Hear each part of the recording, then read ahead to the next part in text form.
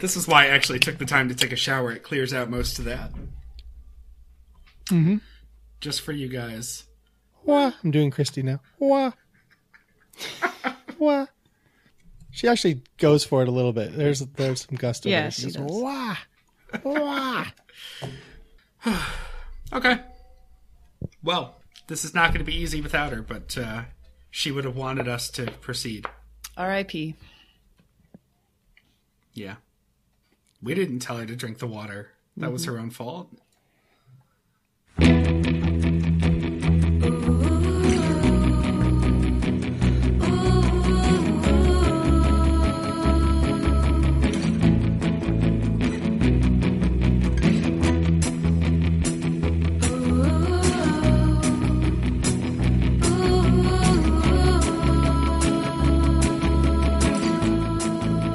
Welcome aboard the Little Red Bandwagon, your twice-weekly podcast celebrating the radio show turned podcast Too Beautiful to Live. I'm Bobby Pape in Pawtucket, Rhode Island, and joining me this morning, your co-hosts in Dallas, Texas, Meredith Mahan. Mahan. Good morning, Meredith. Hi, Bobby. I've taken out the Y. Okay. I want people to be able to find you on Twitter. It's just easier this way. That's your right. Okay. And in Austin, Texas, Mike Frizzle. Good morning, Mike. Hey. Good morning. And you know, Bobby, since Emily got the cancers, I've become the cook around here. And believe me, it's a grind. I don't have to tell you, Meredith, as the lady of your house, that cooking 3 meals a day for your partner is not only an obligation, but also a challenge. Coming up with new recipes is not my strong suit. So I was really pleased to discover Blue Apron this year. Blue Apron is looking after me this holiday season with their new regional favorites and holiday classics menu. Just last week, they sent me all the ingredients to make one of Emily's favorites from her time in Seattle, and that's the Taco Time-ish crispy chicken burrito. They sent me all the ingredients already measured out because I'm a moron, and I just rolled up that tortilla and dropped it in the deep fat fryer that I recently purchased with the last $17,000 of our life savings. And let me tell you, Bobby and Meredith, between that burrito and the heavily seasoned Mexi-ish fries, we won't need to worry about living much longer over here. Go to blueapron.com right now to sign up and not only get 10% off, but also get one free regional favorite. And if you enter the promo code Jello Nightmare, Blue Apron will send you the ingredients for one of Christy's mom's holiday classic recipes. Blue Apron, not just for people who pretend to like kale and quinoa anymore. Back to you, Bobby. Quinoa. Quinoa. I was so amazed when I found out after years of talk about Mexi fries that they're just tater tots. They're not. Just tater They're tots. Amazing. Bobby. They're seasoned tater tots. And deep fried tater tots. Screw the oven baked. They're deep fried tater tots with a little Ortega taco seasoning. How dare you? How dare you? That may happen outside of the Seattle Tacoma corridor, but inside it's magic seasoning. It's magic time. Get a rope. Yeah.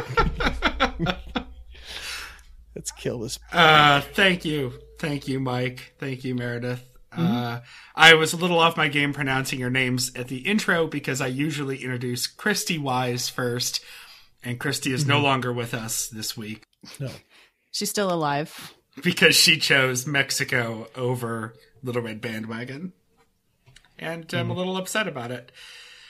But we will muddle on. Who leaves Seattle? Who in their right mind leaves Seattle when it gets dark at 3 and rains every day? Who in their right mind would do that? We're going to do some LRB business, followed by your week in review, including your clip of the week. Then some housekeeping without Christy. That's going to be tough, and how to get involved. But we'll start with your Little Red Bandwagon business, and it is this. Mike, Meredith, how are you guys doing with your seasonal holiday shopping? 50%? 50%? Do you have something for Duff yet? No, he doesn't want anything. He's the hardest person in the world to shop for, so I just gave up. I have a solution for you. It's not quite as charismatic as Mike's pitch for Blue Apron, but you may know this. We have Little Red Bandwagon and 10 stickers for sale on our website at littleredbandwagon.com. And if you order them this week, we will get them in the mail to you in time for Christmas if that's the holiday of your choosing. So check out littleredbandwagon.com. Our special Christmas offer for you is that they are still available. So Little Red Bandwagon and 10 stickers. go buy them. Help us pay for our recording costs and hosting and all that nonsense. And give the joy of stickers in your life today. So there you go. And with that, we'll move on to our week in review. We'll start with Monday, episode number 2005, A Pocket of Livability.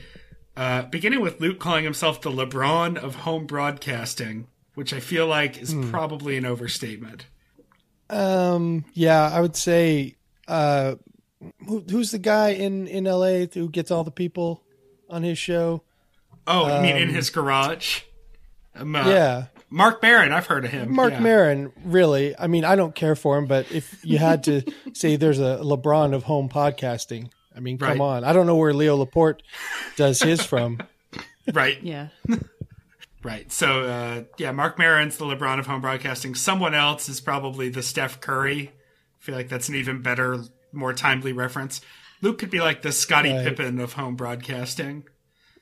Maybe like the Kevin Durant of podcasting from a dilapidated shed.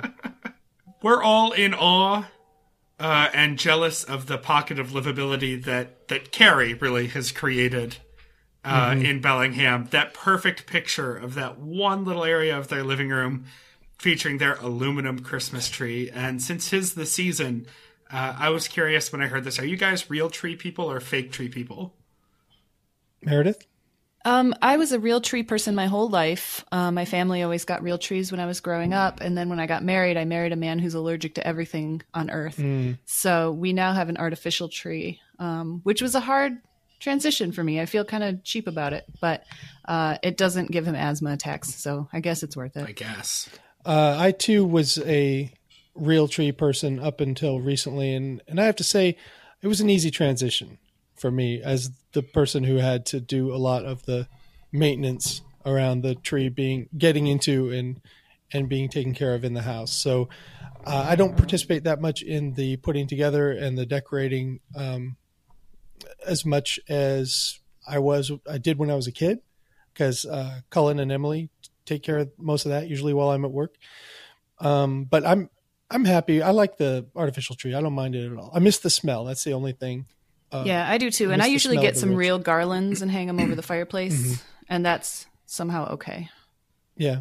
Yeah, that just sounds like a mild fire hazard. That sounds like something Cullen would do. Right. And then he would put the garlands on the kitchen counter and blister it. Yeah. Boy, oh boy. We have a real tree. Growing up, we sort of alternated. When I was young, we had a really cheap fake tree.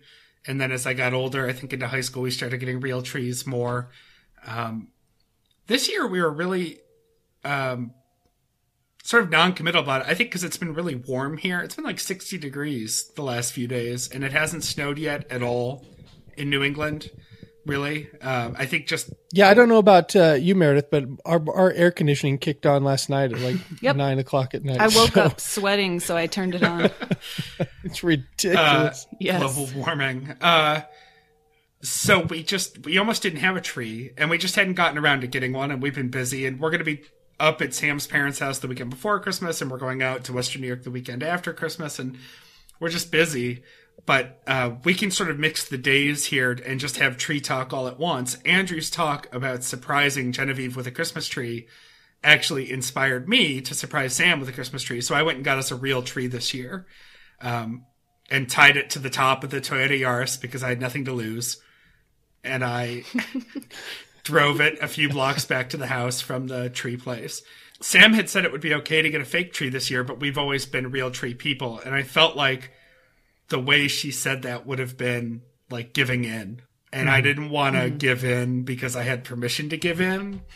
So basically on my pride, I went and bought us a Christmas tree without telling Sam. Bobby, you have the rest of your marriage to give in. Yeah, so exactly. Fight against the dying of that light. And then let it sit there for several days before Sam finally decorated it because I don't have the skill. It'll look terrible if I try to do that stuff. That's the thing too. It's not so much I mind doing it. It's just I'm pretty terrible at it. Quite a Facebook page frenzy over the diffuser thing that Carrie uses to make the house smell like real Christmas trees, though. Luke gave a really good sales pitch for that, and she was called on for her expertise by literally tens of people on the Stens. I use one because I miss the pine smell. So between that and the garlands, it does a pretty good job. It feels pretty festive, even with a fake tree. Speaking of faking it, I want to talk about the Cricket magazine ad that started running this week. It might have run a little bit the week before, but this is the one where Andrew's talking about getting a gift for the neighbor kids. God, I hope he's just saying that for the ad. I know. Hey, guy who bitches at me about smoking. I've been thinking about your kids a lot this year. What? These are the kids that he's annoyed with for playing outdoors, right? Here's a subscription to a magazine so your kids will go inside and shut up. You know what's cheaper than getting your kids hooked on smoking? A subscription to Cricket magazine. Yeah, that Cricket magazine ad that's running now rings way more fake than mine. I enjoy the absurdity of their spots. This is just like when Luke talks about all the delicious Blue Apron meals and has been living in a house without a kitchen for the last 6 months. Right. And even when he had a kitchen, he didn't know where the stove was. Yeah. I mean, come on. None of them are as creepy as the MeUndies ads, and I think it was Friday's show that I just listened to. Does he say he's getting Susie some MeUndies? Yes. I had to fast forward through these. Well, you missed him saying that his mom wants some MeUndies. Ugh, no. And he says he's going to buy them and give them to her and say, these are not MeUndies, they are You-undies. I think she's misunderstood. I think she wants free undies.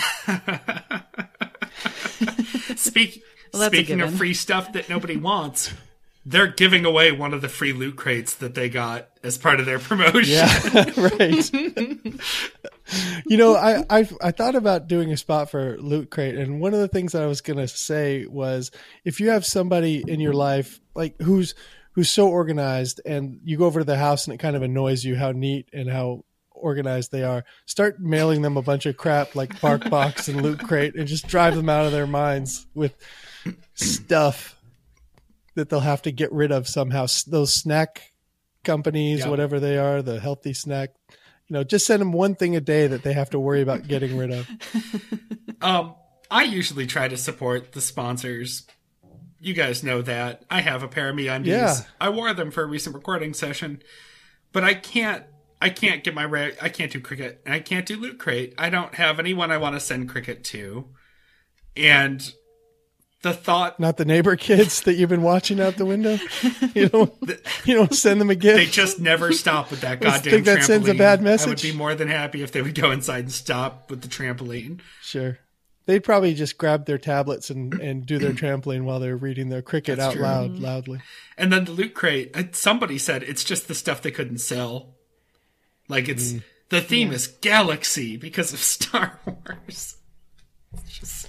Oh my God. How long can it last? I don't know. I wonder... How many geek things are there? Are they getting a check for doing the spots, or are they getting like $2 on every Loot Crate sold with the TBTL code? Because I get it. I'm sure there are a lot of 10s who are probably into that kind of stuff, and this is not meant to insult you. I'm just amazed that you wouldn't want... I'm talking right to these 10s now. I'm amazed you wouldn't want to just go buy the stuff you want and not... Right.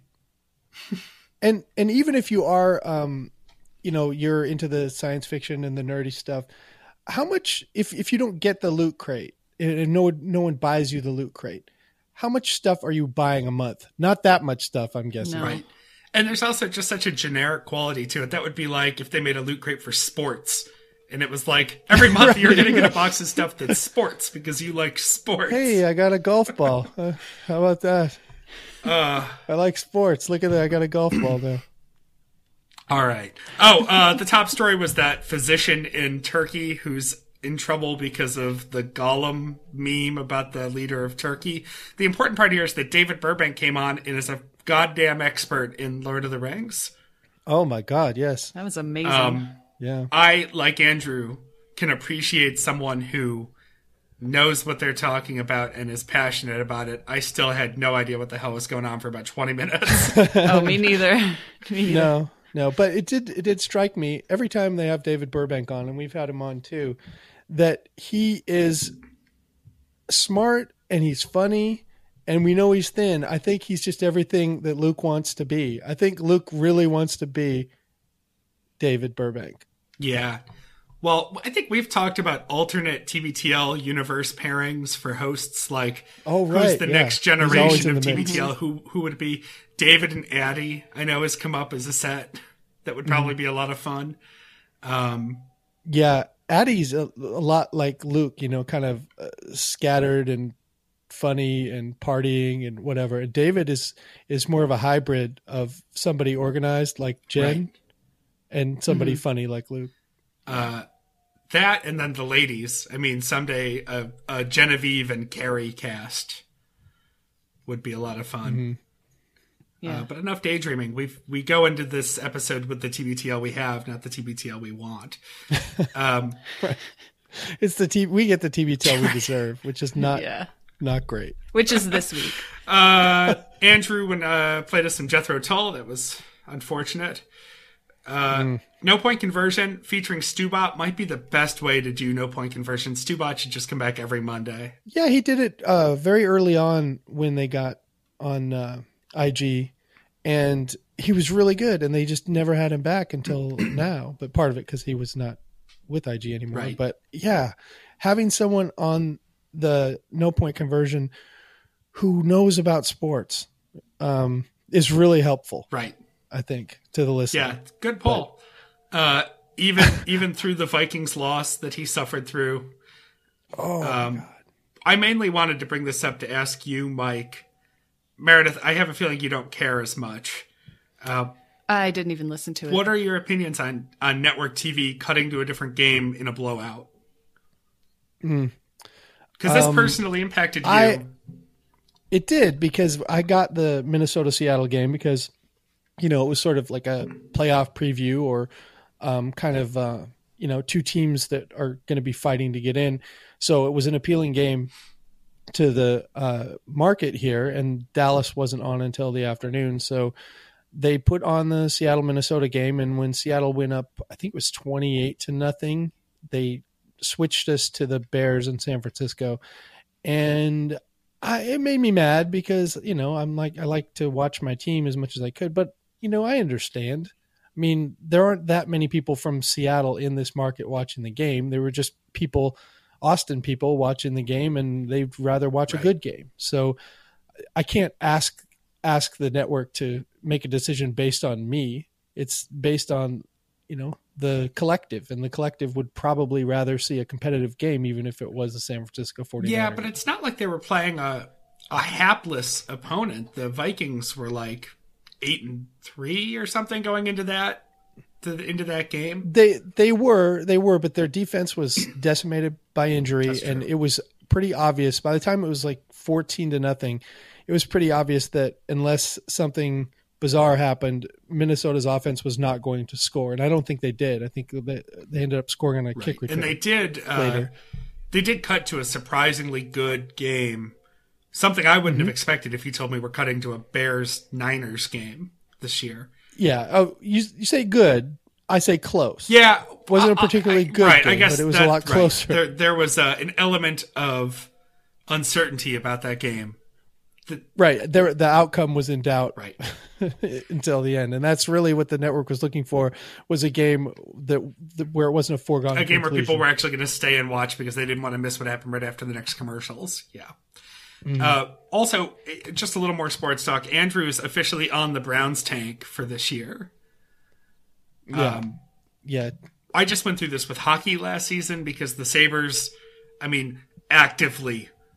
actively pursued a tank in the NHL, which is rare because of the way the draft picks shake out in the NHL. You've got to have two amazing prospects coming up to make it worth it because you're not guaranteed the first draft pick. Oh, yeah. Okay. Yeah, I was wondering about that because it does seem to happen in the NHL only sometimes, but I didn't know how the 10-second version. In the NHL, the bottom half teams basically get entered into a weighted lottery to figure out who gets the first draft pick. The worse you are, the better positioning you have in the lottery, but it's not guaranteed. And it seems to always just end up going to the Oilers no matter what. But then that's a very glamorous market. Yeah, Edmonton. exactly. It's that you want the best players to be playing in almost Edmonton. as glamorous as Buffalo, New York. But you can play to the second pick, and there were two what they consider generational, prospects coming up. So it was frustrating because I hate being a Tank fan, and I sort of begrudgingly had to be at the end of the Sabre season last year. It seems, I guess, a little early to me to be talking Tank in the NFL, although with one game a week, I guess you have to start early. Just sad. Just really sad. I just don't see how you could possibly, as a player, I mean, as a coaching staff, maybe you could tank, but then you're risking your job. As a player, every week you're auditioning to be able to play another year. Right. So I believe maybe they get disheartened faster during a game, but I think every player starts every game with as much enthusiasm and, because you're going to get hurt if you go out there and go, I'm just going to just run around a little bit. Yeah. You're going to get depleted. Come on. So I don't think there's actual tanking that goes on in the NFL. Yeah. I think bad teams are just bad. Yeah, they don't seem to get better as the year goes on. Tuesday, 2006, Doctor of Theradentistry. Oh, wait. I have one more thing. I've had this on my list for the extra point list for like 3 weeks now. Andrew keeps talking about Johnny Football and how Johnny Football during the bye week got in trouble because he went to Austin and had a bunch of pictures taken partying. And Andrew keeps saying that Johnny went back to his college town and went back to his hometown. He's used both phrases. Austin is neither of those things. Johnny Manziel is not from anywhere near Austin. He didn't go to college at UT. He went to Texas A&M. He has no ties to the city. He just came here and partied. And yes, Johnny Football is a moron, but he's not the moron who Andrew is portraying him to be. Fair enough. That's all. It's been sticking in my craw for weeks because Andrew keeps going back to that well. Well, they're going to let him start this week because they've got nothing better to do. I think they should let him go out there, with a bottle in one hand and just take the snaps with his right hand and throw the ball, like a real weekend warrior. Like an Uncle Rico. Yeah. Right. All right. Tuesday, 2006, Doctor of Theradentistry, Andrew Right Eye Walsh. Uncomfortable. Uncomfortable indeed. There's nothing like a good shower story from one of these guys. I can't believe he likes the worst part of the shower the best. The worst part is when you have to get out and it's freezing cold and you have to dry yourself off. He said that was his favorite. Yeah. Yeah, I'm in the shower for as long as possible, as you guys know, because we started the show 10 minutes late. Yeah, but the discussion, the more pertinent discussion here was, what's the situation? Do you get out of the shower to dry off, or do you stay in the shower? And I had to say, I was sitting on the sidelines on this one because the shower that I use it's too small to dry off in, so I have to get out. But here's the trick: so you don't wet down the whole room and ruin the mat for the next person. When you get in the shower, lay your clothes out, particularly the shirt you were wearing, lay that out over the mat, and then get out, dry off on that, and then you go put that in the dirty clothes and the mat stays relatively dry. You don't have to ruin the bathroom for the next person, even if you have to dry yourself after you get out of the shower. It's very thoughtful of you. Yes, wise words. Thank you. I taught Cullen that trick yesterday, and he said it didn't work, but it actually did. Well, sometimes you just want to jump out and shake off and go play catch. Right. But then your collar's wet all day. You need to take your collar off before you get in there. I'm not great about this. I start drying off in the tub, but then I sort of get out, and I don't know. We just swap out the bath mat a lot, so it's okay. Yeah. Maybe I'm just an idiot. Maybe I don't know how to use a towel correctly, but I feel like I try to dry off my entire body. I'm sure everyone wants to hear this. It's good visuals. I hope nobody's eating right slower. now. And I feel like I'm still wet and the towel is wet and no one has won. Are you a hirsute man, Bobby? No, just... I don't know. I just don't... Maybe I'm not pre-drying enough. Maybe I need to stand there and drip longer first. Oh, right. Yeah, that does help. You need to get a... what is it? Ugh. Those towels. A those magical ShamWow? towels. ShamWow. I need to yes. just use a Get giant bath ShamWow. sheet size ShamWow. What I wonder about the ShamWow, I've never had one. Like, let's say you had a bunch of ShamWows and you used them or whatever, and then it was time to wash them, and then you put them in the washer. Doesn't the washer just explode because it just keeps absorbing all the Soaks water? up all until- the water. Yep. They're way too heavy. You put them in the washer, you'll never get them out. They're like 40 pounds when the cycle's done. God damn it. Meredith, I don't want to leave you out of this shower to drying technique conversation. Do you have a method? I mean, I guess I will grab my towel, run back into the shower, and dry off, so that the mat doesn't get too wet. But then I'll hang the mat Okay. up. Oh.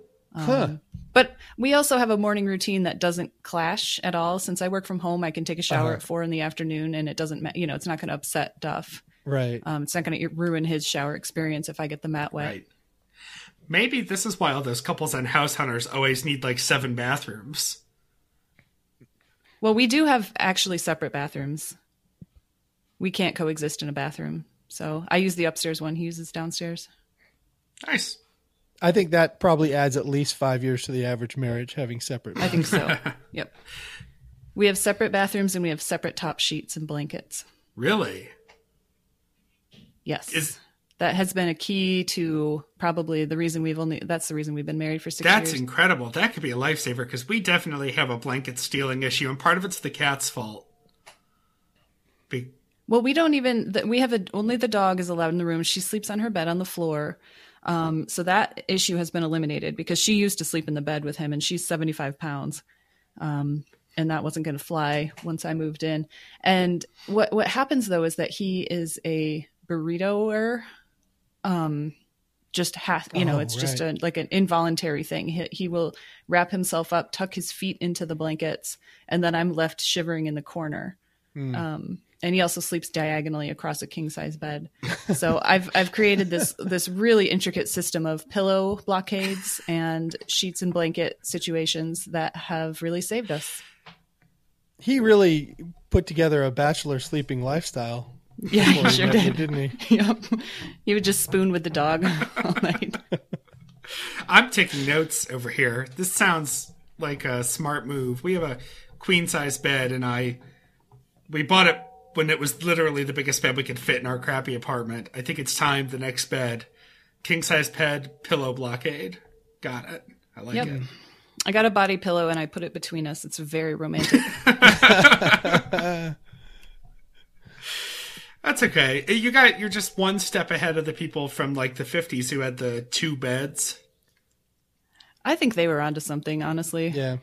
Just push them together. Not from a prudish standpoint, but from getting a good night's sleep standpoint. Yeah. No, I don't disagree, but it's a depressing thing to say out loud. A little bit. So Yeah. Andrew has this sty under his eyelid, and I've lost count of the number of times we've needed to tell him to go see an eye doctor. But this is just another time. Andrew, we know you listen. Email me back. We will find you an ophthalmologist in LA. This is my wife's wheelhouse. We will find you someone. Luke was having a delayed Susieism, which I wrote in my notes but can't remember the context on. Something about him becoming more and more like Susie later in life. I don't know if it's being cheap or looking for a deal, a woohoo deal on something. Those are the only things we know Right. about Susie, so that's pretty much the only He was option. probably defrosting his milk and just thought to himself, I feel like I'm becoming my mother. I need a lawyer. And we go into doc dentist, doc dentopist talk. I still don't like either of those. Well, Right. You had one, Meredith. What was the... Yeah, I came up with Therodoctist. And it may sound like a good. dinosaur, but I don't think that's enough. yes, right, because I found pictures of doctors, dentists, dinosaurs. I think it should be done in order of legitimacy of their qualifications and work. Therefore, doctor, dentist, therapist. And if we have therapists who And listen, they're chiropractor. exactly. And then way down at the other end is Herbalist. Homeopath. Right. Their doctist. Right. And speaking of fake doctors, Dr. Burbankva on lessons in not using fake names at hotels and on airline tickets. Here's one thing that a brain doctor would never call themselves: a brain doctor. Yeah, right. Right. I've discovered that over the last few months. They don't call themselves brain doctors. Right. Nope. Yeah, you've met a lot of brain doctors recently, haven't you? I have. I've met an alarming number of brain doctors. Would you let Luke look at your brain? Oh, boy. No, probably Just not. for a second opinion, just send him the MRIs. Sure. Here's what I didn't understand about that. He thought that putting doctor on his name might encourage an upgrade, whereas I think putting doctor on your name would just encourage a bigger tip expectation. Like, if you're a doctor, you're just going to pay for the better hotel room if you want it. Yeah. Yeah. I guess if you want some free upgrades or something, call yourself a doctor without borders or something, and then they'll think, oh, this he guy deserves it. He just Right. And that would make you an even bigger bit money. of scum. Of course.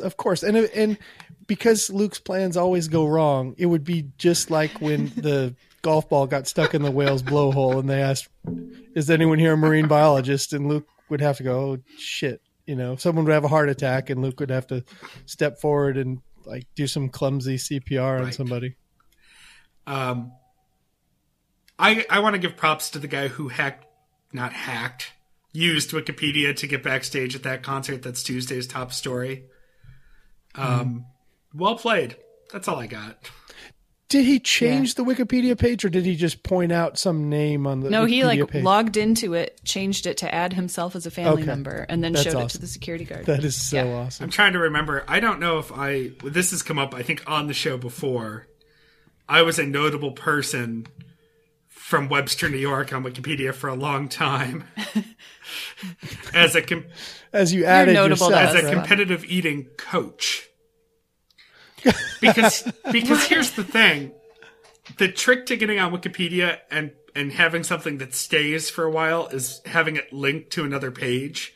Like if you can give it an air of legitimacy. So you can't be like notable people Robert Pape supermodel with no proof. Because an editor will come through and just erase that. But if you say something fairly obscure, and I think it was like competitive eating coach, and then I linked to the National Competitive Eating Organization, like... Oh, there's some videos I don't want to see. Right. How would you disprove that? Like, you're not going to be in the spotlight if you're a coach. No. And they're not going to ask you to see your W-2. Right. And so that road, it's not there now. I just went and looked. That road for a long time... unencumbered. You got Stubot up on his hometown's page, right? Hector, Minnesota, notable people. He's the only person on the list, and that is still there. I'm just looking now. Steve Newman, occasional sports and culture commentator for MinnPost and Star Tribune Randball blog, and co-host of The Sportive, Minnesota's leading independent and competitive eating podcast. coach as well, right? And the trick there was that I linked the Star Tribune and The Sportive. So that'll ride. Yeah, also, it's done. probably true. He probably is the most notable person from Hector, Minnesota. He's probably top 10. Kind of like Luke and the Albanians. Yeah. Celebra friends. Yeah. He wants to be friends with Nico Case. I don't blame him. Who I wanna doesn't? be friends with But Nico Case. yeah, if it's going to happen, it's going to happen, though. You can't force it. College Bobby would have wanted to sleep with Nico Case, but now I would probably take being friends with Nico Case. And I realize there's a bit of an age difference, but I don't care. I don't have any celebrities I really want to befriend other than the ones in the TBTL universe. Like, of course I want to be friends with Pesca and, Chris Hayes. Yeah. Sure. Phyllis. I feel like we kind of are friends with Phyllis, right? Mm-hmm. Phyllis is our friend. That's not what she tells me. She says you're a You mean you pain in guys, the when you're at ass. that dinner you didn't invite me to? You guys? Yeah. We do a lot of stuff, me and Phyllis, and you guys are not invited. But maybe someday. Yeah, we'll work into that. What we need is it's like a nightclub. She needs a couple of friends to leave, and then maybe we can get in. Yeah, there's some velvet ropes around me and Phyllis. You're not getting in. Sad. There are more Christmas parties, not less. According to the Seattle Times. I don't know that anything has changed that much. I think big companies have always had some form of Christmas parties, and they probably always will. I think where the drop-off happened, and I experienced this just in my own life and in my own career back in Seattle, we were a franchisee of a major company. We were the Papa John's franchisee for Seattle and Portland. And we had, when things were going well, we were having parties, and especially we would have, Christmas parties and such. And then like in 2008, 2009, when the economy went in the shitter and our business went in the shitter, we stopped. And I think where the parties did kind of stop, it was back then. It wasn't really for social reasons. It was for financial reasons. But I think just for appearances, the big companies and the banner companies always have maintained doing the Christmas parties. It was just, I think on a lower level, a lot of the Christmas partying dropped off. But I could be wrong. That's just my theory. I think you're probably right. We went to a party this past week. One of my husband's customers invited us, and it was at a very nice restaurant, and they made very sure to let us know that it was being paid for with airline points. So they're getting it done. They figured out a way to get it done. That's actually, it was pretty lavish. They must have had a lot of points. That's actually funny because first of all, anytime I've gotten to fly for work, I have kept all of my airline points. That's an interesting way to do that. I mean, I don't know. I work alone for the most part, so I don't really get the Christmas party thing. We had a listener write in about, was it Morgan Stanley holiday party with Schmorgan Manley with no booze.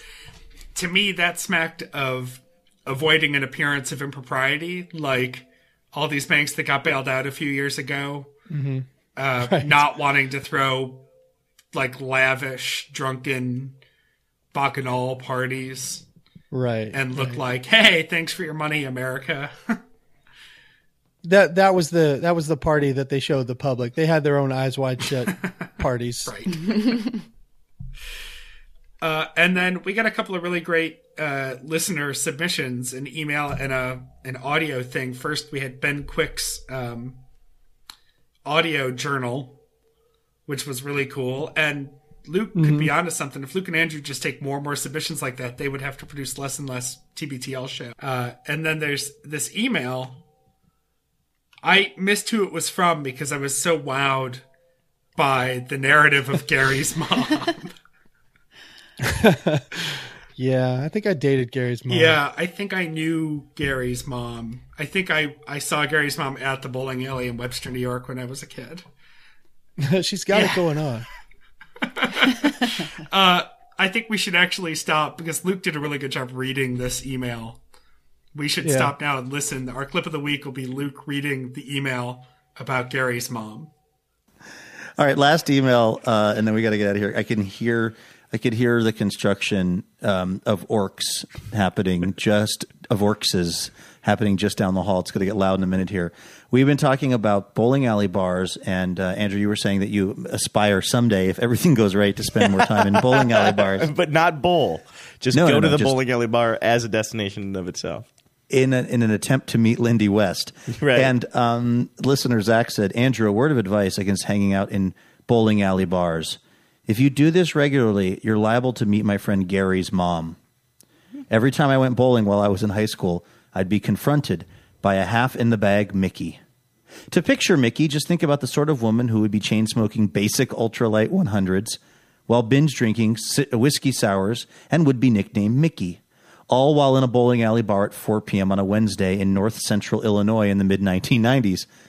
and you know exactly what sort of woman she is, or at least used to be. To be fair, I haven't seen Mickey in close to a decade. That said, it's my belief that all bowling alley bars are filled with my friend Gary's mom, or women exactly like her, regardless of the time of day, time of year, or part of the country. And all of these Gary's moms are busy shopping for future stepdads for their Garys. I don't think you're Gary's stepdad material. First off, you're already spoken for. Well, he doesn't know about the whole Ent situation. Yeah, we'll see. Yeah. First off, you're already spoken for, but more importantly, to be a future Gary's stepdad, you'd have to, number one, go by Andy. Yeah. And think that anyone who goes by Andrew is a pussy or libtard. Number two, you have to have a large collection of Big Naturals porno mags, barely concealed under the living room sofa. Check. And check. Third, let's see, you'd have to obtain most of your daily calories from Bush Light and Skull Bandits. Yeah, that's not that far from the truth, that one. And 4 for 4, is Andrew ready to turn into a Gary's stepdad? You have to really, really, really like the band Foghat. They did Slow Ride, I believe. That's all I know about Foghat. Signed listener, Zach. I can't think of anyone who's more heartbroken about the decline of bowling alleys. I think, Andrew, there is a future for him as Gary's stepdad. I think there will come a day when Genevieve leaves him, because she actually does want to have a baby, and she leaves him, and he's got to go to the bowling alley and get another relationship going. And I could see, you know, if you're willing to go to the bowling alley and stick your fingers in that dirty ball, you got to be willing at least to don't date talk Gary's about mom. Gary's mom like that. Oh God, and this woman exists in every town. Yeah. I grew up like a lot of kids going to the bowling alley intermittently, and it was the local place. And I told you guys earlier in the week, it was always smoke filled with cheap cigarette smoke, and these people who are taking bowling just a little too seriously. Like the Gary's mom I'm thinking of had her own ball with their name on it, and the wrist guard thing, and Sure. you know, her shoes and A personalized Right. bag and shoes. Yeah, definitely. Sipping Coors Light with ice cubes in it. out of a glass. Yeah. I went to a public school, and so we were allowed to go. Our teacher would take us to the bowling alley for gym class. So that was Wow. allowed to be gym credit. And this was still, you could smoke in bars in Michigan until very recently. And so we would come back from fourth period reeking of cigarette smoke. We did that too, and I just remember it being a free-for-all. I mean, once we got there were no rules. They had this ramp thing for people who couldn't, like, roll the bowling ball for whatever reason, where you would put it on this ramp and just push it down. And I remember, like, grabbing that thing and screwing around with it instead of actually bowling. I remember wanting to get the lane with the bumpers up on it just to screw around. It's been a long time since I've actually been bowling. I think it's been a long time since I've been bowling without the bumpers, because the last few times I bowled, it was with my nieces, and you know they would have the bumpers up, and We at never least had that when I was a kid. We used to go bowling all the time, and we just had to deal with our failure. I know, it's so sad. There would always be one person in the group that never hit a pin, just never got one. Well, you know, it's no participation trophies in bowling. You gotta earn it. I like it. Wednesday, 2007, be this Naomi you want to see in the world. Andrew is getting ready to be a guest host, filling in on Ron and Don on Cairo. And my first thought was, how desperate is Cairo that their bench leads to a former begrudging host who now lives in another city and is broadcasting from his office in his apartment. Well, and Luke fills in all the time. What's the problem with that? Was he otherwise occupied? Right, exactly. I guess I'm just... And that's not meant to insult Andrew. He's perfectly capable, and I think it's great for him and for us, but, like, their short list is that short that they don't have, like, another host in Seattle who they would pull. That's the thing for me is, I think Andrew's fantastic, and I'm sure the show was really good, but it seems to go against everything that Cairo tries to do these days, anything that like the consultants tell them to do is really connect with the city and the neighborhoods and the P1s and shout out Bothell and Everett and Linwood. You got a guy in Koreatown in LA. So I don't know. I mean, but they put Jason Rantz on, they've put like Fred, the news junkie. I mean, they've burned through a lot of not very talented people. Right. So that tells me that when they have somebody's phone number like Luke or Andrew, who actually has some talent, they've been using it pretty liberally. So I'm happy to see him get the opportunity. It's one thing when K-Rock puts on, when Bean Baxter is broadcasting from he lives on Vashon Island or something and he's on LA radio, but that's because he's a known character quantity. Like he's sort of earned that level of whatever to be able to do that. And he probably has a real studio, right? Yeah, he's got his own setup. Right. And K-Rock is an entertainment show. It's music and pop culture and all that. It's, Cairo is Seattle's news, Seattle sports, Seattle Seahawks station. Right. I guess I thought it was funny. I'm glad they did it. And he said Thursday that it went well, except for some connection issues. And I'm happy for him, but there's got to be some talent that could have actually just come into the studio. As we talk about this from three different cities connected over a janky recording setup. I mean, let me tell you about the depth of radio talent. This is something that happened yesterday. I got in the car to go to work, and I'm listening to Fox Sports Radio. It's a national network, and not the sidekick, but the main guy, the host of the show, they were talking about the NFL MVP race. And they said that he was saying that the three main contenders up until a couple weeks ago were Tom Brady, Cam Newton, and Carson Palmer.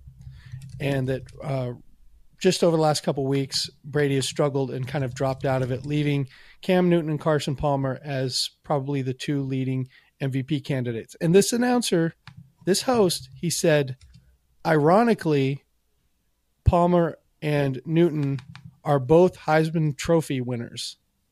And I thought, that's not really ironic because you win the Heisman Trophy for being really good at football. So it's not unexpected that you might be considered for an award for playing football when you've already won an award for playing football. There's not a lot of depth in the broadcast ranks, Bobby. There's a lot of terrible. We should be getting on this. And speaking of the ranks, we just didn't even fill Christie's chair this week, so I guess we're not one to talk. Nope. There was talk of Godfather Pizza and Herman Cain, and when the guys went to New Hampshire, I only wrote it down because if they come back to New Hampshire, I'll totally drive up there and harass them in person. So I like the idea of that. Also, I've still never had Godfather Pizza because it's not a thing that's out this way. Is it in Texas? No. I don't think so. I've never had it either. I'm sure. No, it was a Midwest chain that came to Seattle. Okay. I'm sure I'm not missing anything. Not upper Midwest. So you probably never saw it, Meredith. But no, you're not missing anything. It's not good. All right. Luke sings along to "Hip to Be Square" on a delay. That was fun. I liked it. Yeah. I liked that Andrew made the point that song is a lie. It is not hip to be square. Yeah, and it's not from a credible source because no one was actually hipper and less square than Huey Lewis was when he was singing that song. Everyone, women wanted Huey Lewis and men wanted to be Huey Lewis. And all he wanted was a new drug. Yes, and he probably got lots of them. How did Intern Talk start? I don't remember. I only remember Andrew saying he wanted to be Kanye's intern, and I thought, well, I'd watch that reality show. Kanye would slap that shirt off him and say, "You're not ready to wear this shirt." Oh, yep. No, I'd also watch that. The cultural fusion alone would be well worth it. That could totally be a show on, I don't know, one of those terrible cable networks. Top story, that Wu-Tang album, which I meant to write the name down of, but forgot. Once Upon a time in Shaolin or something like that. Shaolin? Yeah. Was bought by that douchebag who jacked up the price of that drug that they need in third world countries, Martin Shkreli. What a smug dick. Yep. When I first saw the story, I thought it was an Onion story. Didn't think it was real because it was that picture of that guy looking all, happy with himself, and I just didn't buy it. And then I read it, and I go, no, this is real. This is real. This is awful. Yep. Nope. He's one smug motherfucker. He's working his way up the most notable Albanian American list. I have no commentary other than the fact that this guy's a dick. Mm-hmm. And apparently, even just this morning, I saw on Facebook an article trending that he's bought another drug that poor people need, and he's jacking up the price. So, well, how does that work exactly? Because then you don't sell it, right? I think. Well, if it's the only option, you do because they don't have a choice. But if they're poor, the choice is they can't have it. Well, you sell it and insurance companies pay for it, and even if you sell half as much, but you sell it at 10 times the profit. Okay. You make... Well, and he obviously doesn't care if these people die from parasites. Right. Douchebag. Yeah. Listener email, Alicia has to go to a mandated ugly sweater work party. Well, she has to go to an ugly sweater work party or make the active choice not to. Is this in the middle of the day? Probably. I think that was implied. Yeah, I have. I went to one last year. What'd you wear? This has jumped the shark. This idea has jumped the shark so hard. There's actually a pop-up store in Dallas that opens every December, and it contains only ugly Christmas sweaters and ugly Hanukkah sweaters. Mm-hmm. And so this was a work obligation, husband's work again, and so I didn't really have much of a choice. I have to be game for these sort of things. So a friend of mine went and we got our ugly sweaters and we played along. I mean, it was just a bunch of dorky people wearing terrible sweaters. Right. It was awful. Right. I feel like it was funny when you were at a party and one guy showed up with this ridiculous sweater on and laughed at him and everyone took their picture with him. And that was like a notable part of the night. And now that it's been commercialized and quantified and everyone has to do it, you could be the funny person by showing up in like a nice shirt and tie. Yeah. And my problem with the thing is the sweater. I don't want to wear a sweater. Sorry. This came up last night. So Sam and I were at one of the bars I host trivia at. She's got a work thing in the spring, and they've got a function room we're going to rent out to do a dinner there.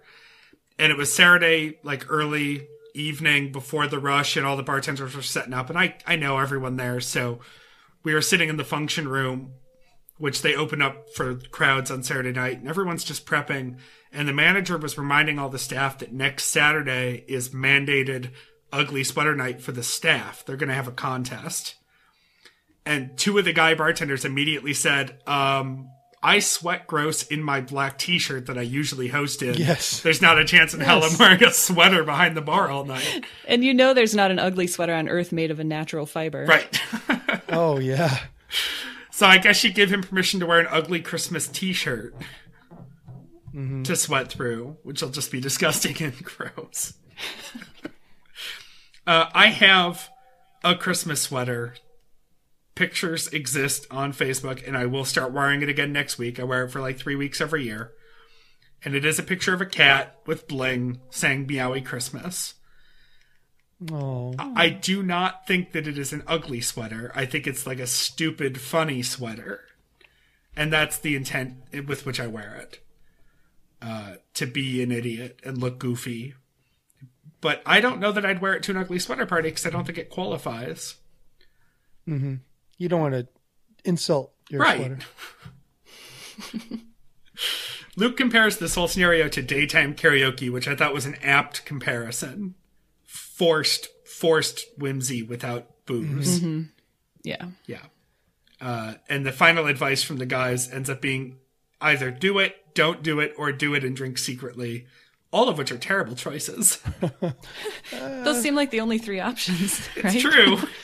So thanks for the advice. Yeah. You know that the TBTL flask from like 2 or 3 years ago? Mm-hmm. When I got it not unlike getting a loot crate, my TBTL merchandise just gets crammed into drawers, and the flask is still like sitting in the drawer where I keep my wallet and keys. And like Emily will go to grab my keys or get something out of my wallet or something, and she will always take note that I have a flask that's like right there in my ready to go place. Got my car keys, got my flask, ready to go. If I think it's going to be a particularly tough shift, I just take the flask.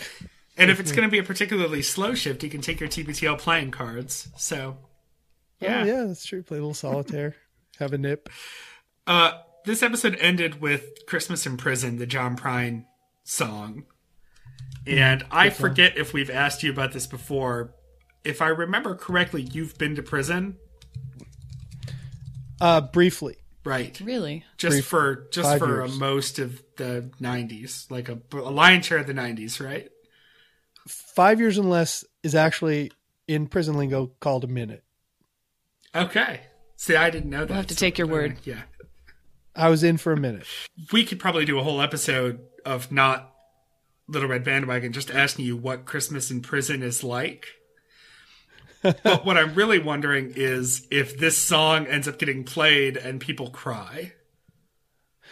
No. They don't play music over the PA system like Like when, Shawshank. Andy Dufresne breaks into the warden's office and plays the opera. So there's no really all you get is announcements like 10-minute rec move, attention on the compound, lockdown, things like that. You don't get any John Prine. So I wasn't even aware of that song when I was in prison. Had it been, I don't know. I just wasn't aware of it. I didn't hear it until maybe 3 or 4 years ago. That's too bad. It's actually a really beautiful song. It is. Mm-hmm. It is. Well, all right then. Yeah, Christmas in prison it's pretty bleak. Not a lot of decorations, surprisingly. Yeah. They don't give you there's a special tinsel and meal. candles. No. Well, there's always, yeah. There's a special meal like involving ham or turkey or something like that usually, and it's pretty edible, and it's one that everyone shows up for and will horse trade for. If you're not that into the meal, you can get a lot of groceries for letting someone have your meal. It's the visiting room is open, and people, their families come, but I never asked my family to come to prison on Christmas, so I never really had any sort of celebration when I was down. Well, if you need something uplifting to listen to after listening to Mike tell you how depressing his prison Christmas experience was, I didn't do a good job of this at the top of the episode, but the latest episode of Little Red Bandwagon that you just heard come down the feed was me and Christy talking to Stephanie Lee about Christmas carols and the episode of TBTL where Luke, Jen, and Sean did their top 5 and the mashup of their favorite contemporary Christmas carols. So go back and listen to that if you need to pick me up, because it's really funny, and Stephanie was a delight, and despite being Jewish, loves Christmas, and so that was fun to poke at. Yeah, she probably gets a lot more done with Christmas than people in prison. Yes. And even being Jewish, she has a better, more fulfilling Christmas. And I never said my Christmases in prison were depressing. It never really got me down. I am sort of socially phobic about, being with my family during the holidays and stuff like that. I'm not, it doesn't fill me with joy. It fills me kind of with something other than joy. So, Right. So, didn't bother me that much. I love my family, but the holiday dynamics sometimes, Yeah. not my favorite. And when all of those warrants from Michigan catch up with you, Eminem, when they find you hiding in Dallas, you'll have to tell us all about your prison Christmas experiences. Yeah, I could never go back there. Yeah. And we cannot afford spaghetti every Adnan year. Syed collect calls to keep you on this podcast yet. So It does really add audio texture when you get a call from prison, when you hear it on the radio or on a podcast. It's pretty cool. yeah, I haven't listened to the first serial yet with the Bo Bergdahl stuff, but I feel like Oh, you mean Dateline NPR has started up again? Dateline for rich people? I feel like that intro music's great, but it won't be the same without that prison collect call message at the beginning of it. Yeah. That hooked you. And they changed the song a little bit too.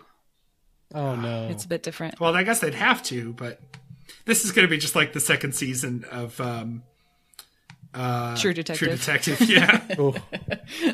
Rough. Thursday, 2008, spitting into control. Luke can't find a garbage can in Chicago, and that's newsworthy. What was that? He tweeted about it too. I think it was on the run sheet. Yeah. He was really upset. And my favorite part was the response on this Dens page from people in Chicago being like, there are garbage cans on every corner. Right. Someone did post that I guess they took away a bunch during the G8 because they were worried that people would start throwing them. Right. The people from Eugene, Oregon would come into town and throw them through the Starbucks window like they do. And then that's how they really turned me around to their point of view. I really want to listen to a guy who throws a garbage can through a plate glass window. Oh, really? What do you have to say on global warming now? I'm really interested. How about a guy who will never forgive the CEO of Starbucks, but still now prefers Starbucks? Jesus fucking Christ. It wasn't that long ago that he was boycotting Starbucks, and now he's walking past all other coffee shops to go to Starbucks. I'm through with him. This is we need to find a new podcast to recap. That I definitely we're gonna do the Mark Mahan or whatever his name is. We're gonna start doing his show. Intelligentsia coffee in Chicago, delicious. Line out the door, but it moves fast. Every time I was in Chicago, I've been to Chicago a couple of times. I went to Intelligentsia each time I was in town. It's right near where he was staying. And I'm almost 100% sure the owner of Intelligentsia didn't steal the Sonics and take them to Oklahoma City. Yeah, he's been trying to put bids in on the Seahawks, but it's just not going to happen. Yeah, I'll continue to drink his coffee until the moving trucks take the Mariners. I only bring up the conversation about sidekickers because I liked that Andrew referenced the pre-9/11 Arby's. Everything changed at Arby's after that. It did. We no longer felt safe in our own Arby's. Nope. They attacked our very way of Arby's. Oh, God. Lanyard talk. This has come up before.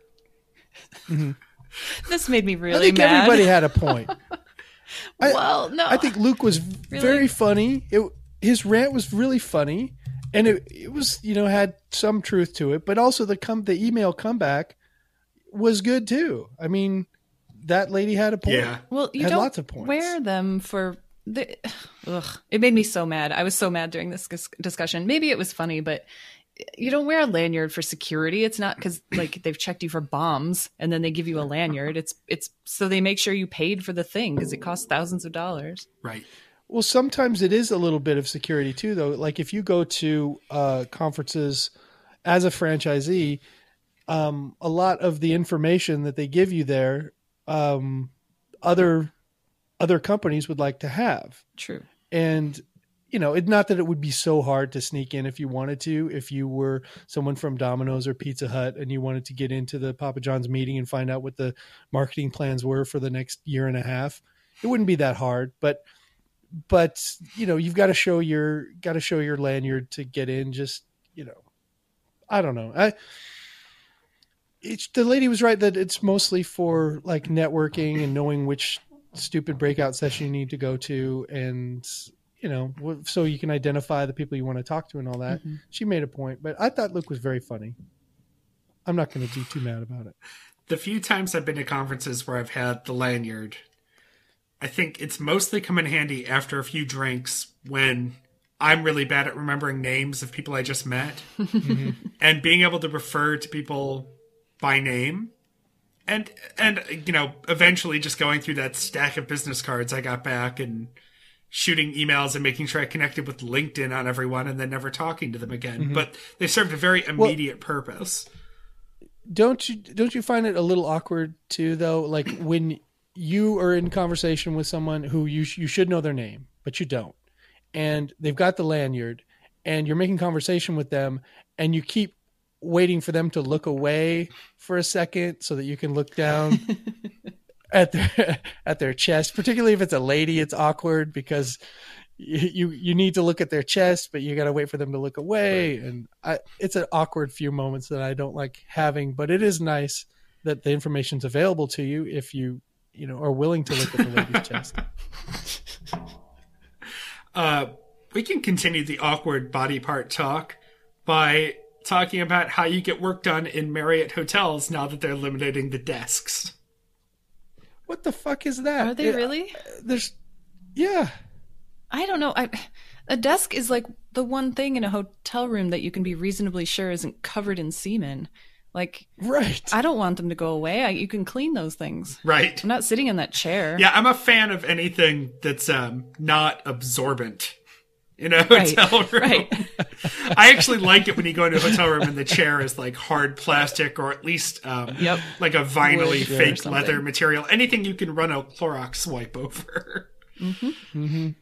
Yeah. We recorded the podcast in Seattle from my hotel room because my room had a little more room and a desk. And so we actually had something like we pulled it away from the wall and used it as a table to record at. We wouldn't have been able to do we would have had to bad enough letting Mike McCauley into my hotel room.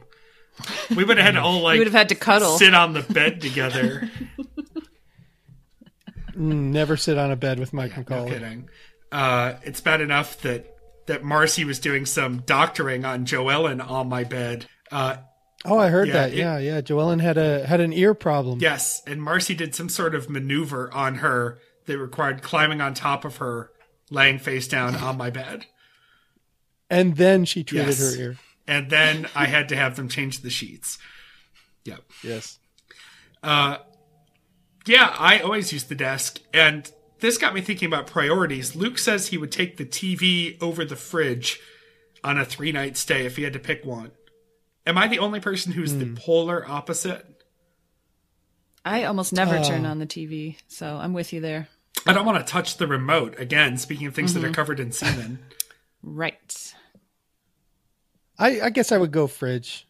Yeah, for a longer stay. I usually like to hit a grocery store when I get somewhere and buy some Diet Coke and, believe it or not, a vegetable platter or bowl or something. Because I'm going to eat crap everywhere else.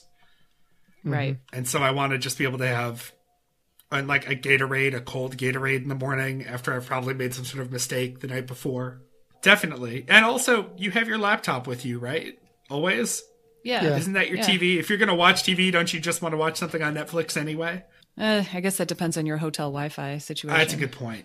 But still, I never turn on the TV. We did watch football. I don't spend enough time. Yeah, I guess that's one thing. I just don't ever spend enough time in the hotel room. I don't usually, you go there to go to sleep and then you're right out doing whatever. On to rollerblades. Wow, this episode was jam-packed. I don't want to skip over this conversation about cigarette butts and trash. Oh, right. Because I'm starting to get a picture of the ideal world that Luke and Andrew would create, given their opinions. And it would consist of like the adorably mentally ill people driving our buses and financially insolvent water parks, as far as the eye can see, dotted with like literal dumpster fires from people just throwing their cigarettes into trash cans. I hope that if anyone ever creates a podcast about our podcast, that's the clip of the month. It's you describing Luke and Andrew's dream world. I like the landscape of insolvent water parks and dumpster fires. They could help each other out, but I doubt they would. That's true. Yeah, they could really balance things and turn it into one giant insurance write-off. I guess throwing them in a garbage can is still better than littering. But it is, and you can put them out on the ground and then put them in the trash. It's not that big of a deal. Right. There's a 2-step maneuver there. You got to bend over and put it out and then get back up and throw it out. Make sure it's not on fire anymore. Right. Being a non-smoker, I don't really know. I've never had that problem before. Of course, if you would just vape, then this is a non-issue. Oh, God. Well, yeah. Here's my solution. Stop smoking, you idiots. Yeah, Yeah. that's a good one. Could everyone just stop smoking? It's really stupid. So I went just to knock a it bar. off. I went to a bar yesterday, you guys. Were they allowed smoking? No. Yeah. Did they call themselves like a cigar lounge or something? No, it was called Champs with 2 P's. It's where we had the trivia thing. And there was a bar, fully open to the rest of the restaurant. You had to go walk over to the bar as if it made any difference and smoke there. It was awful. I had to burn my clothes when I got home. In Seattle, they won't even let you bring your child into the bar, which we learned while we were trying to find places to eat with Ellie while I was in town. I guess other people knew that, but it surprised me that like if a restaurant had a bar, it was very complicated to find out if kids could go in. And in Texas, you can still smoke if you're over at the bar. Well, it's city by city, so it depends on exactly where you are. Rights issues city by city. All right. And they probably don't let that fly in Austin. It's surprising what does fly in and around Austin. There are places you can, well, obviously you can bring your gun, and then you can just bring booze into restaurants, some restaurants too. I sort of glossed over who sits where in the hotel room and in what positions to do various work. I'm okay with that if you are. I don't want to talk about body parts anymore. Depends on what kind of work we're talking about. Luke pulled Laika correctly, the dog that went to space. I just wanted to give him credit for that. And then we go to rollerblade talk. Andrew's going to rollerblade. Or inline skate. Did we get corrected that rollerblade's a proper noun? Yeah, it's a trademark term. Yeah, just like those TBTL flying discs we got a couple of years ago. Sure. Not licensed by the Whammo Corporation. Communion wafers. Luke's advice to Andrew I thought was really important. Don't get the cheapest possible. I disagree. Get the cheapest ones because they'll fall apart immediately and you'll never have to rollerblade again. You'll have 2 broken wrists, so you'll never be able to rollerblade again. Fewer people will see you rollerblading because the rollerblades will break. You'll have to get your unicycle out of the garage. Right. Slap that ferret on your shoulder and go do your Tai Chi at the dog park. So the cheapest affectation possible. Yeah, what did you guys think about this Christmas song that they went out with today? Do you remember it? I remember turning it off. Yeah. It was scary. It was like a Krampus song. I'm looking it up now, the name of it. I'm going back to check the Knife Reindeer. It sounded like Bjork. I don't know anything about it, but it sounded a little bit like Bjork, and it was spooky. Yeah, so far the Christmas polls have not been... well, Christmas in Prison was good. I don't want to slam all of them, but it's been a little rough. What's going on with people trying to make Christmas scary now? Are we bored with having it be fun and be warm and merry and fun? Like, it seems like everyone's trying to make Christmas into another Halloween now. Yeah, I don't know. I used to have friends in college who joked about Krampus, and I didn't really know anything about it, and so I just moved on. I guess this year that movie is coming out, so maybe it's a viral groundswell. Well, I just don't think we need images of murderous Santa Claus, filtering down to our kids. Yeah. They barely believe in Santa Claus as it is. Let's not have them believing in a murderous Santa Claus. Right. I guess we'll just tell Will to tell Aiden not to listen to this episode. No, Aiden, if you're listening, Santa Claus is real, and he's not very murderous. Not very murderous. not very. Right. I don't want to get into that anymore. I think it's unfortunate that the 3 of us who aren't parents, I mean, Christy's not a parent, but she's sort of a responsible adult in the life of Ellie now. We don't have anyone here who can weigh in on that. I was thinking we could get into a whole conversation about philosophy of raising children with Santa versus Krampus. Right. Love versus fear as far as parenting goes. But we can save that for another time. Friday, 2009, a pickleball of ellipses. I guess the lesson to start is I didn't know what pickleball was. You didn't? I have never heard of it either. My dad had a pickleball court. I think you're all lying. I think you're all making this up. This is just like Berenstain Bears. This is just another one of those things that has been flashed back into life but never actually existed. Guys, pickleball is fun. And the reason it's fun is because it's exactly like ping pong, but you're standing on the table. Last time I tried that, I broke the table and was really drunk. You're standing on a much sturdier table than you're used to. Let's just say that. Because it's on the ground. I'm looking at the Wikipedia page and it says updated 10 minutes ago by M. Frizzell. Yeah, I was a competitive pickleball coach. It also says that you're the brother-in-law of one of the guys in Peking Duck. Yeah. That part is a lie. So it's sort of like tennis and ping pong and yeah, you hold a big looks like wooden Foursquare paddle. to me with a net. Yeah, it's kind of like Foursquare, Okay. right? No, we never did this. We played lacrosse and I'm trying to think about like elementary school and middle school gym class. Went bowling, obviously. We played bowling. We did badminton. Yeah. Broom ball. We played broom ball, which is regional. Yeah, we had some broom ball action up in the Northwest. Well, you're close enough to Canada. Yeah. Yeah, we played a lot of street hockey. Yeah. With the inline skates, or did you play in flat feet? Yeah, inline skates. See, there you go. Game on. Yep. I'm trying to think. Yeah, nothing weird. Yeah, broom ball was the only, I think, exotic one to our region. My Canadian ancestors actually played broom ball on ice when they were kids. But yeah, this pickleball thing was completely new to me. Well, it is pretty fun. If you ever get a chance, play it. It's easy. It's fun. It's simple. There's sarcasm confusion here, and this is a theme of the week. These guys going down a spiral of sarcasm with one another, not knowing when something's a joke and when something's not. Andrew thinks that Luke made up pickleball. Isn't this mostly on Andrew's side? He doesn't know when Luke is joking and when he isn't. Right. I think that's how it's gone. Right. It's just the naivete of Andrew. Well, in his defense, I thought he was making up pickleball too. I still do. You haven't convinced me. You know who was convincing?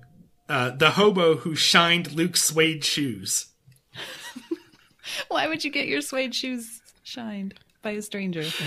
Luke has an issue with a discomfort with race relations with shoe shines, but apparently not with class distinction in shoe shines. Because he has no problem letting a bum shine his shoes on the street. He never gotten off more funnier lines than he did on Friday. Yeah. He was pretty much on fire when he wasn't being misunderstood. Like, he was describing his shoes. He says he looks like he should be giving away a chocolate factory. Yeah, Yeah, it was great. He was a nightmare dandy. Yep. I mean, he was killing me with these throwaway lines.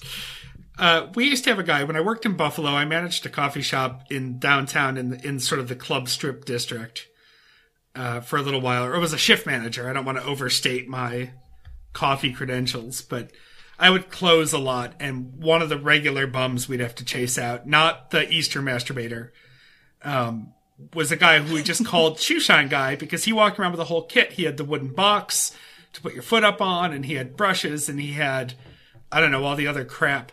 But he just looked terrible, and he smelled worse, and he was so annoying. I don't think I ever once saw him actually shining anybody's shoes. So I think Luke's just the biggest sucker on the line.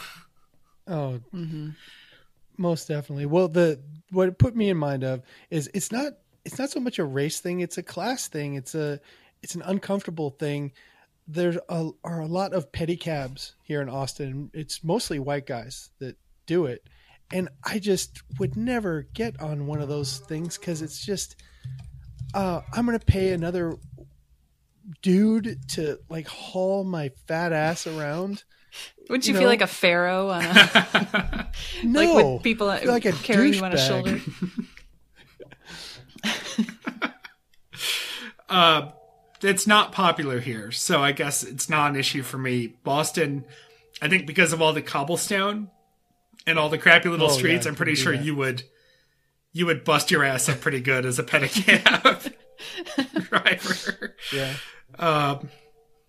All I know is the quality of my Uber drivers has gone down significantly because now they're all just the cab drivers. Yeah. Right. They just jumped over to Uber. That seems to be happening all over the country. People are complaining a lot about Uber drivers these days. Andrew doesn't like Microsoft anymore.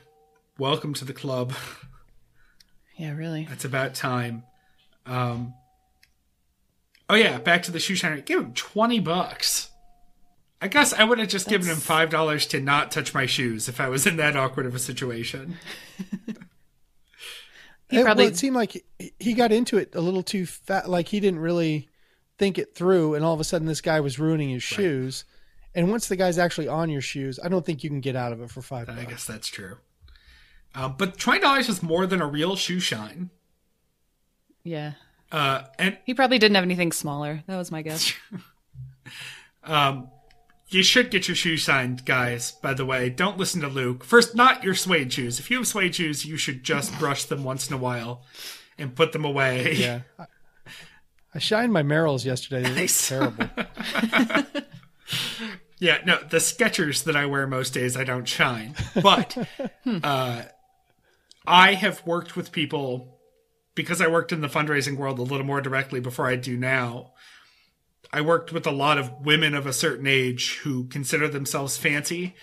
And when they would interview guys, especially, they would specifically comment on things like whether or not their shoes were cleaned up. If their shoes were scuffed, they considered that like a telltale sign of a guy who didn't pay attention to detail. And so... would they sometimes be so astonished at the state of your shoes that their monocle would fall down and break? I don't know. These were more power suit sassy women than rich old blue hairs. Okay, different group. I talked to the blue hairs too. That was mostly taking them out for coffee and lunch, tea, things like that. They would probably also be appalled if they could see that far. Yeah. Well, they might be able to see your shoes better when they go down on the fainting couch. But there is a time and a place to get your shoe shined, and that time and place is usually in the airport waiting for your flight. That's the time to do it. Okay. Luke took a rickshaw to the 2nd Avenue Deli right before he recorded one of our favorite episodes from the TBTL archives with Wynn Rosenfeld and Mike Pesca and Dan Pashman. And I posted a link to the Stens page. I'll put it up at the LRB page too. That's an episode that we recently broke down just a couple of months ago on the LRB Friday show, way back when it was a Saturday show. With listener Charlie, the Hawaii 10. So just a quick commercial for us. If you want to hear that episode, it's a really good one. It's one of my favorites. Go look at the posts. We'll get that back up and out there. Luke is getting MeUndies for Susie. We talked about that. And our top story is the Bowie Bergdahl cereal. Didn't Andrew saying Bowie Bergdahl betray that he had not actually listened to the show? I think he said he didn't. Because Luke said that they had both listened. Well, didn't he? I thought Andrew had listened to a few of the first few minutes. Andrew backpedaled later and said that he had listened, which makes it even more egregious that he had said Bowie instead of Bo. Yeah. Yeah, I haven't listened yet, so I have no opinion yet. We'll see how it goes. Meredith, have you listened? It sounded like because you knew the music had changed. Yeah. I listened to it as soon as it came out. And I mean, I was a big fan of Serial, the first episode, so it kind of goes without saying that I was a big fan of this one. So I did really like it. It was good. Good. I do plan to listen to it. I enjoyed the first season of Serial too. We love murder shows over here, and it's a good murder show. Hopefully this will inspire another spoof of some kind from the guys. You'll be happy to know that the male Kemp kid is still in the intro. Oh, good. I can't wait for the season when they investigate whether or not the male Kemp kid is guilty of murder. Because I'm sure the fame is going to his head. He'll be an E! True Hollywood story in no time. Text messages ending with a period makes them seem mean, according to friends from my cousin alma mater, because I went to Buffalo SUNY school, Binghamton University, another SUNY university. I write my texts in complete sentences almost always, so apparently everyone just thinks I'm a dick. I don't know. How fragile of a flower are you that you can't handle okay, period? That seems crazy. I appreciate good punctuation, though, so I'm in the minority, I guess. I guess I'm there with I think you. Meredith we were over at your house and I sent a text to Ashley or someone about when we were going to be arriving, and I said period or question mark or whatever into my phone, because you can do that and it punctuates.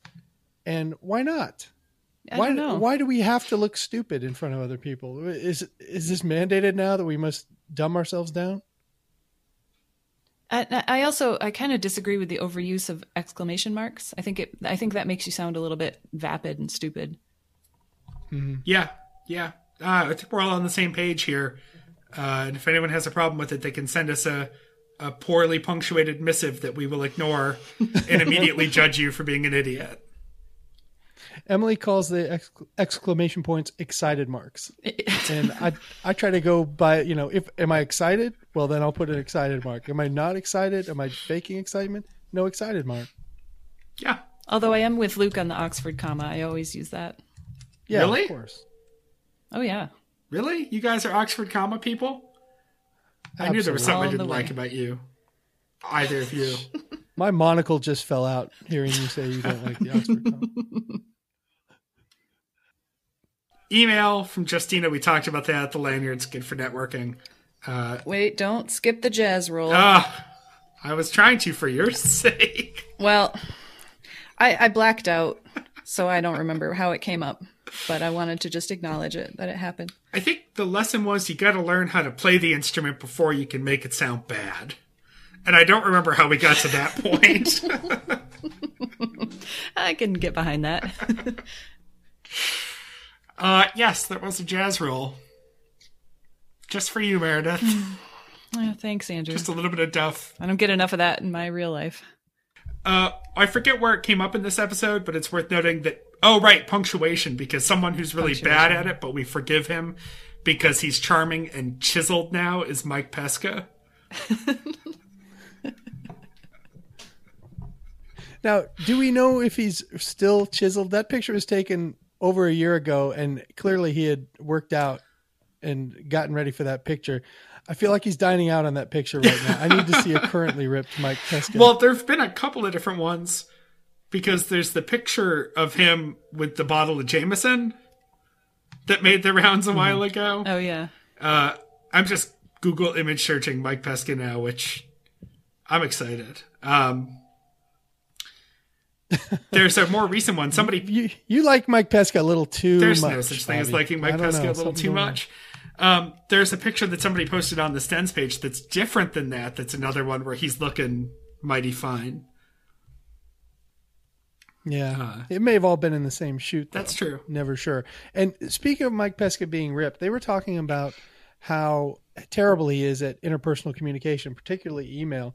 And I've gotten some of those emails from Mike Pesca, and it's usually very late at night. So he might be ripped in another sense when he's drinking that Jameson, he's answering all his emails from a bunch of dummies, and he doesn't want to spend more than 10 seconds doing it.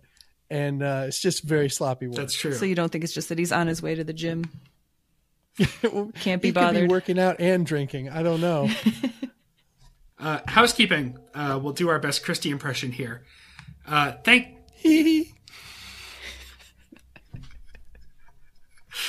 you all for helping with the archive project. I think we are inching closer to Christy's goal for the end of 2014.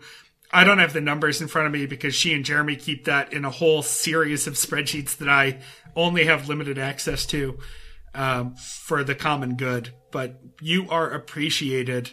And I know after a certain number of weeks, we're giving away stickers and stuff. So if you need Christmas presents but you're broke, start archiving and we'll take care of you. Oh, Christy told me one thing to bring up at this point about the archiving. She said all the awards are in place. You know, you get your stickers, you get your recognition, all that.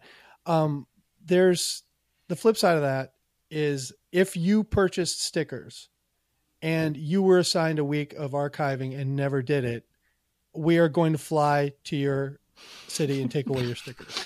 So get on that. You don't deserve That's them. right. No. Keeping the money. Right. Well, obviously. And with that, we'll tell you how you can get involved. You can find those stickers if you just want to buy them, or you can talk to us and find all of our episodes at littleredbandwagon.com. On Facebook, we're at Little Red Bandwagon. You'll also find us making occasional timely appearances on the Stens page. On Twitter, I'm at RL Pape.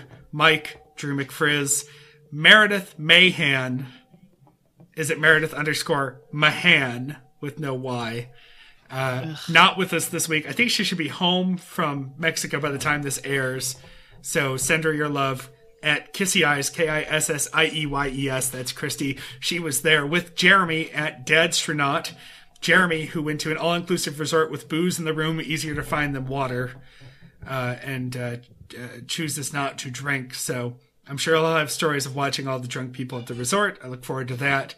Show Twitter is at LRB Podcast. And you can email us at littleredbandwagon@gmail.com. Leave us a voicemail or a text at 802-432-TBTL. That's 802-432-8285. And just in general, keep your eyes on the Nerd Out Loud podcast feed, because things are happening there. Something special is coming. Just in time for the holidays. This is when I usually say, and with that, Christy, get us out of here. I hadn't really thought about how to handle this. I could try. You wanna try Christy's line? Yeah. Stretch, warm up, do what you need to do. Until next time, this is the next party. We love you, Jen. That was pretty good. That was pretty good. Yeah, never wait for cake. Yeah, because he's really gross. So don't Yeah, wait for it. you can do better. Nailed it.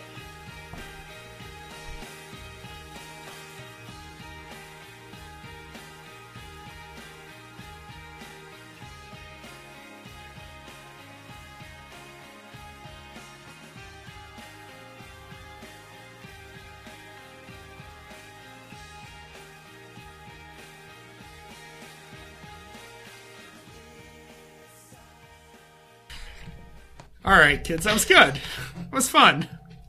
I miss Christy. That was my first shot at Christy voice. I hadn't actually rehearsed it. Yeah. Not It was bad. pretty good. Sometimes it's better to just learn by doing. I didn't think you had upper range like that, but clearly you're Yeah. talented. I was in choir as a child.